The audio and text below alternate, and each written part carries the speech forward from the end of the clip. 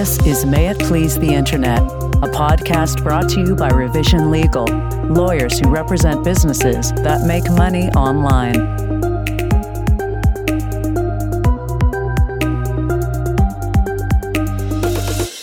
Hey everyone, this is John DiGiacomo, and I'm joined with my partner Eric Misterovich. Hi, Eric. Hey, John, how are you? I'm good, and this is the Revision Legal May It Please the Internet podcast.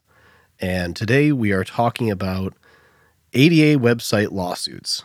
What's the deal with those? So, Eric, I'll let you get us started. What is the deal with ADA website lawsuits, and what do they target?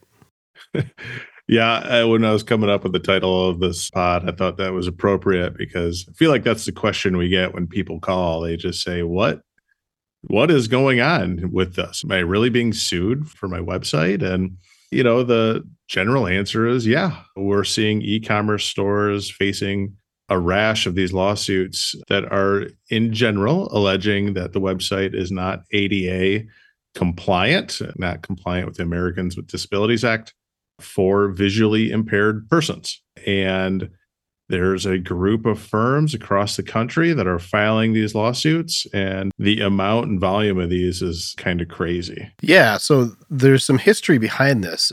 During the Obama administration, there was a rulemaking by the Department of Justice that said that the ADA does, the Americans with Disabilities Act, which typically applies to provide accessibility in places of public accommodation for individuals with disabilities, applies to websites. And it set this notice of rulemaking to promulgate regulations concerning how the ADA actually applies to websites. And between the time where they said it does apply to the turnover to the Trump administration, nothing really got done. The Trump administration took over, and then they shelved the thing. So we were kind of left in limbo where we knew that the ADA applied. We had no real clear regulations explaining how it applied, and that left a hole to be filled by kind of entrepreneurial attorneys to file suit against companies that they believe did not apply the correct standards to their website to make sure that their websites were ADA accessible. Now, we gleaned from case law during this period that there's a standard that courts like that apply to websites to determine whether they're ADA accessible. And that standard is the WCAG 2.1 standard. And it's essentially just a standard that says these are the things that you need to do to make sure your website's accessible to everybody. So taking that standard as true, these attorneys began targeting individual website owners and suing them, alleging that their websites were not accessible, and then demanding settlements from them. And this kind of world of these types of lawsuits, I would describe them as scammy in a way. Obviously we don't believe that websites should not be accessible, but taking advantage of these absence of regulations feels scammy in a way. But these types of lawsuits are nothing new. And Eric, we have quite a history here. So let's talk about that a bit. Yeah, I had to kind of laugh a little bit when you said entrepreneurial attorneys. That's maybe the nicest way I've heard you describe the plaintiff's attorneys in these kinds of cases. Listen, I get it. Like, you're right. No one is saying websites shouldn't be accessible, but you'll see as we go in this episode, there's a history of kind of taking advantage of these situations. And eventually it comes out that, half of these are fraudulent. Right. And it feels scammy, it smells scammy, and then we come to find out a lot of it is. And, we have been litigating online business issues for a long time, and we've seen this before. And so there's always a flavor of the week. Back 7-8 years ago, we saw a lot of stock photo businesses file lawsuits for copyright infringement. And there was also a huge increase in filings from this free play music. They provided music that you could download and use for your YouTube videos or whatever. But it became very confusing because the license you got for the free version, it was not a sync license. And so if you actually went through the process and went down a rabbit hole of figuring out what license you actually had to pay for, then, no one did that. Everyone just got the free one, used it, and then they turned around and got sued. And we had a rash of those lawsuits and fighting those. That was a fun one that lasted for a while. But I think the one that's maybe the most well-known is the BitTorrent lawsuits and the infamous Prenda Law situation. Oh, yeah. Steele and Hansmeier. the classic case of flew too close to the sun and got burned. Yeah, so this was a situation where we started seeing all of these lawsuits being filed against IP addresses. And, we quickly got clients and became involved in negotiating settlements regarding these cases. And they all followed a similar pattern, which was the plaintiff was allegedly a rights holder in adult movies. The defendants were alleged to have been in a BitTorrent swarm downloading the copyrighted work. And the message from the attorney for the plaintiff was, we're either going to name you publicly and everyone's going to know you downloaded porn, or you can pay us a little bit more or a little bit less than it costs to defend the case. And, I remember having long talks with clients on this who were really torn and upset and embarrassed and mad and kind of lost on what to do here. And this became a thing that was popular in certain courts, especially the Eastern District of Michigan. I mean, I checked the docket. There's still these cases being filed by, what is it, Strike 3, I think is. Strike 3. Yeah. So as these cases became more popular, more attorneys started aggressively defending the cases and clients started paying to defend the cases, and things started to unravel. And John, why don't you give us a little 101 of this really fascinating story about this law firm called Prenda Law?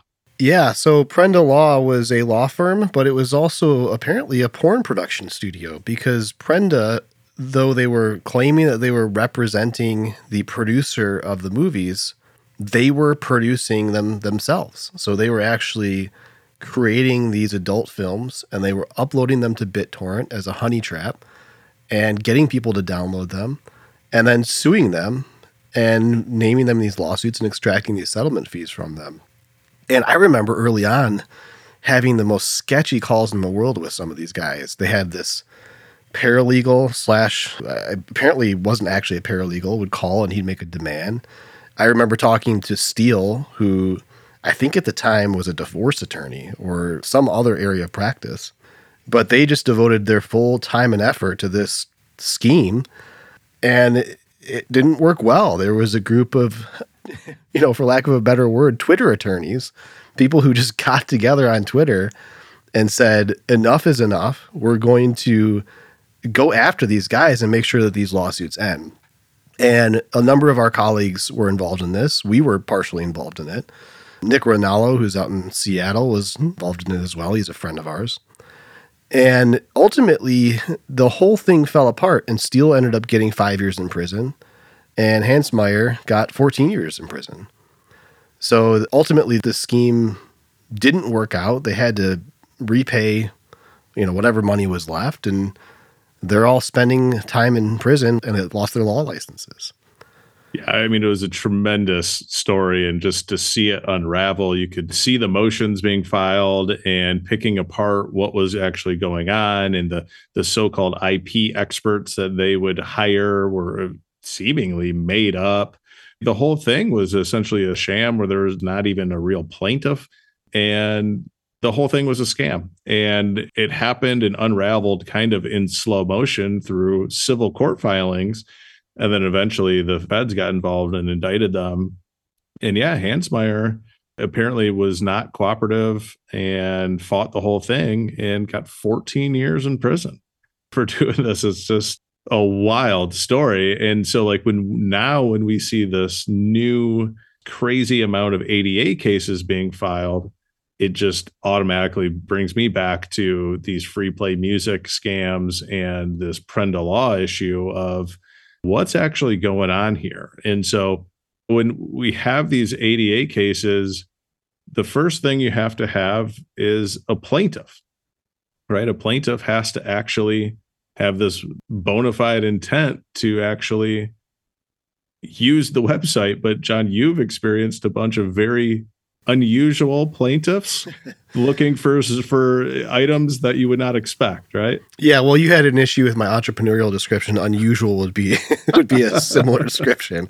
We've had cases where a blind individual complained that they were not able to complete a purchase for gun parts or for car part accessories, where men complained that they weren't able to buy nursing pillows. You know, these are the types of cases that these individuals file, and at their core, they don't pass the laugh test. But the difficulty is, just like any other lawsuit, does the cost of defense outweigh the cost of settlement? And that's really the sweet spot where these attorneys are making their money. What they do is they realize that ADA cases are fact-based cases, which means that you have to develop a discovery record, and they're not easily dismissible through motions to dismiss. And so they know it's going to cost a bunch of money. And so the settlement offers are typically just below that cost of defense. And it makes you, if you're a rational individual, make the choice to settle as opposed to fight the case. And they're pretty scary. I mean, most of the cases, when a plaintiff gets the case, most of the time they are captioned as a class action. So it's not just this one visually impaired plaintiff. They are actually suing on behalf of all visually impaired plaintiffs that might have tried to use that website. So it doesn't matter what size e-commerce store you are. If you wake up one day and say, I'm facing a class action ADA lawsuit, that's going to be a real problem in your normal course of operations. It's going to be a huge distraction. It's going to be very stressful. And you're going to have to do something to respond. And normally, how we see these are there's either an initial demand or they go straight to a lawsuit. If they do make an initial demand, they might not wait a whole lot of time before actually filing. I'm surprised actually how aggressive they are with actually filing these cases rather than seeking to settle prior to suit. But I think for them, being the plaintiff's attorneys, it's rinse and repeat. It's just a matter of the exact same template document being uploaded and paying the $400 filing fee. So, if you're an e-com owner and you wake up one day and you have this kind of lawsuit, John, I guess, what's your advice when someone wakes up to this kind of email? Definitely talk to an attorney. I think it's worth talking about. There are a number of things that are developing in this area that are worth discussing. In California, as you said before, there is a requirement for a bona fide intent. So you must actually have had an intent to purchase the product or use the service. And it can't be just this kind of made up intent. It actually has to be an intent that is objectively verifiable. So did you purchase the product from somewhere else? Did you make multiple attempts to purchase the product? So that's one thing. And then in California, particularly, you have to have a physical storefront. So the cases now say that if you are a website owner and there is no physical storefront tied to that website, then there's no cause of action under the ADA. That's some Ninth Circuit precedent now. So there's a number of defenses that can be raised, particularly on the West Coast and the Ninth Circuit, that, if you talk to an attorney, we might be able to end the case or end the claim early. Now, it doesn't necessarily mean that we are going to be able to, because there are other jurisdictions where the case law is not so friendly. In the Eastern District of New York, for example, the case law says that you must have a physical storefront. But in the Southern District of New York, which is, just across the state, and it covers Manhattan and New York City, you don't have to have a physical storefront. This conflict in the law becomes an issue. And again, it's to the advantage of the plaintiff's attorney. So talk to an attorney. Let us sort out what your defenses are and whatever leverage we might have to either get the case dismissed, get them to not file the case in the first place, or to push that settlement demand down based on the emerging case law that we're watching. Yeah, I mean, talk to an attorney. Like that is it might sound simple, but that is the right answer. I mean, what you're describing right now is conflict between circuits. That is not something most people understand. I mean, I was just listening to a podcast of Stuff You Should Know, and they were explaining legal precedent and how does it work and how does it matter. And they were trying to explain the federal court system, and it was a mess. Their whole point of the podcast was to explain it, and they did not do a very good job of it. So understanding how the law can be different in one circuit from another, even understanding what those circuits are, is something that is just not like intuitive to how this all comes together. And having that an attorney who understands how this all works is just going to guide you in the right spot or in the right direction right away. And listen, 9 times out of 10, even though you may not have done anything wrong, even if the plaintiff maybe didn't have that bona fide intent, even if you have some other defenses, a lot of times settlement makes sense because it's business. You're not out to prove who's right. Now, if you want to be that kind of white knight and make new law and defeat them and for the good of everyone else, then that's fantastic. Most people don't want to take on that risk. They want it done and get on to their normal life. If you are one of those people, reach out. I want to do it. Let's do it. 100%. I'm ready to go after these guys. The problem is it's not really rational in most cases.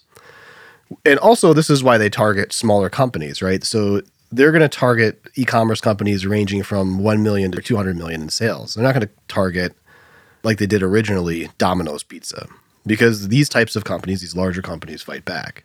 So they're going for the guy in the middle who has money, or he or she has money, but not enough money to say, F you, I'm going to drown you in litigation.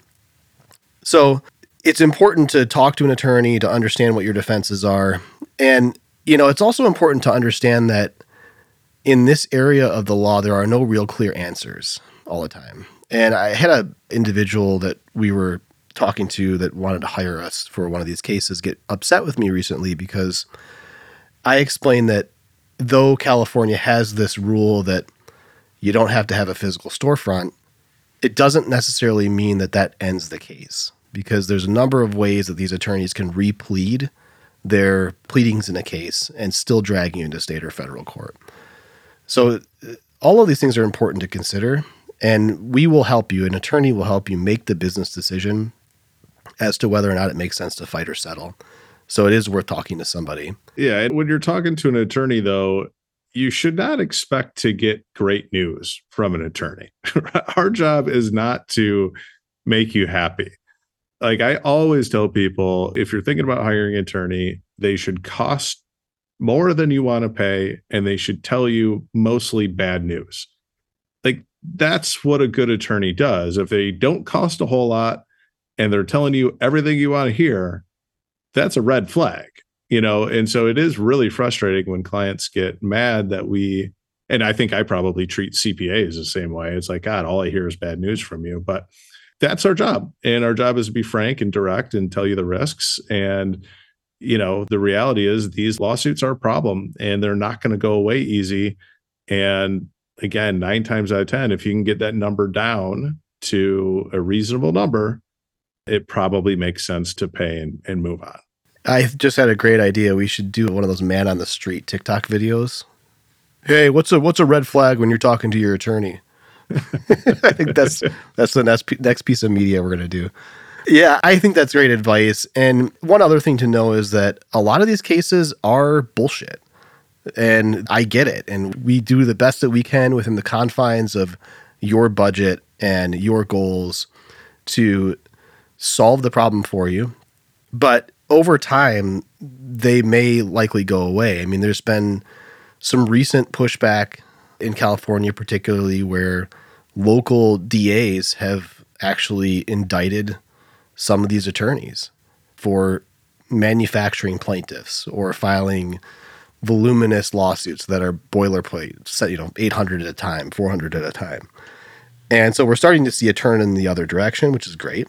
And then it also, when you're thinking about, should I hire an attorney? Who should I hire? Hire somebody who knows these cases, because a lot of these people have history, and we can utilize that history to put some additional leverage onto them. So a good example is there's one attorney, I'm not going to name him, who has had problems with the Bar Association in the past for similar cases. So in every response letter that I'm going to write to that guy, it's going to raise, without directly raising it, those similar issues to create this aura of fear to say, this is where this is going. If you want to continue and you want to not accept our settlement offer, this is where it's going. So knowing those little nuances, understanding the landscape, those are the things that you need to look for when you're looking for an attorney in this area. So I would caution you from using just kind of a general practitioner. Look for somebody who knows this stuff. We're going to cut to the chase a lot faster. I mean, we've probably litigated these ADA cases against, I would say, most of the plaintiffs' firms that are filing it. I mean, my recollection, there was a lot of California before the law changed, and then a lot of New York, a lot of Pennsylvania cases. But I'm looking through the article about the indictment out in California, and they referenced that one plaintiff was a plaintiff in 800 lawsuits. Another plaintiff was a plaintiff in 1,700 federal lawsuits. I mean, that's not real. Those are not bona fide cases. That is manufacturing lawsuits. Could you imagine if every attorney was like, let's take a deposition, and all of a sudden there's 1,400 depositions scheduled? It's absolutely wild. So, what do you think about proactive steps? If you're an e-com store owner who hasn't been down this road before, do you think there's real steps you can take to try to avoid this? I have two answers to this. One is no. There are no real steps that you can take to try to avoid it. And the reason I say that is, and this is very cynical, so I apologize in advance, but the reason is that I have had clients who hire consultants for hundreds of thousands of dollars. They've done the rehab of their website to comply with WCAG 2.1. They have adopted a accessibility policy. They've adopted a robust terms of use agreement. They've implemented a number at the top of the page that tells people that, if you can't make an order, call us. We'll help you make one. And they still get sued. So how do you defeat the cynicism of an attorney that sues on that basis? It's impossible. So there's going to be a certain portion of the public that will just get sued because they just aren't lucky. Outside of that, the advice that I give clients is make sure you've had somebody look at your terms of use agreement, because a user of your website that arrives at the website and interacts with it can assent or agree to your terms of use agreement, which contains a clause that says you have to file suit in my place of business where I live, or you have to arbitrate a case where I live. And you can also make them waive class action rights, the rights to file a class action lawsuit. So that's one step. Another step is obviously hire a developer, run the waive accessibility tool. That's typically the tool that these plaintiffs' attorneys will use when they say that your site is not accessible. Run it, look at the errors, hand those errors to your developer, and then fix them. If it's too costly, fix the critical errors and work on the other stuff over time. And then make sure you adopt an accessibility policy that makes sense and actually adhere to it. So train your staff on, if we have a visually impaired person who calls in, how do we address that? Or what alternative means do we have to place an order? And then run your site through a screen reader to make sure that somebody who might be using a screen reader actually understands how to interact with your site through that device. And if you are a Mac user, you can just open Safari and there's one built in. And that's what I do. And funnily enough, there have been several cases where I have done that, and the first thing that the screen reader reads is the phone number for accessibility purposes, and they still got sued. So these are no guarantees, again, but these are the types of steps that we advise clients to take if they want to protect themselves from these types of lawsuits moving forward. Yeah, I think that's a good way of framing it. I mean, there's basically some low-hanging fruit that you can knock off, that you can make your website better in relatively simple ways. Don't try to be perfect. Don't try to spend a ton of money and time and effort on being perfect, because these lawsuits, some of them may not even be real to begin with, but the cost of settling it and moving on is still far less than fighting it. And, if you have taken some initial steps to like you said, the screen reader, the terms of use, things like that, you give your attorney some firepower to come back on the other side. And, giving us a little bit of leverage does go a long way. So those are all good steps. I think really good advice is do the easy stuff, do what you can. It's probably a good thing anyways to have these kinds of things in place for people that need it. So, view it from that context. And if you get sued, you handle it. It's not the end of the world. It'll be over within, a couple months and you'll move on. Do you ever see people get sued more than one time out of this? And I know that's a concern I've always heard clients have when they're settling one is, how do I know I'm not going to get sued again? I have, for years I hadn't. And then this year I saw somebody get sued 3 times, which is just absolutely insane. And I've seen another one that got sued twice. So it does happen.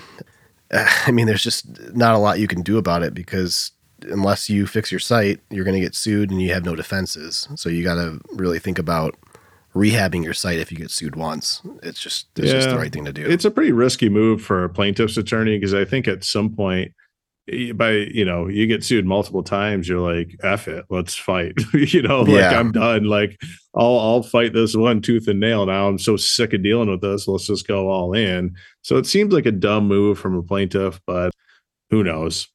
Yeah, we're not dealing with the most up and up people in the world. Right. So, right. The big thing is don't ignore it. If you do get a lawsuit, like you might get a threat letter and you may ignore it. And I can't say if that's right or wrong.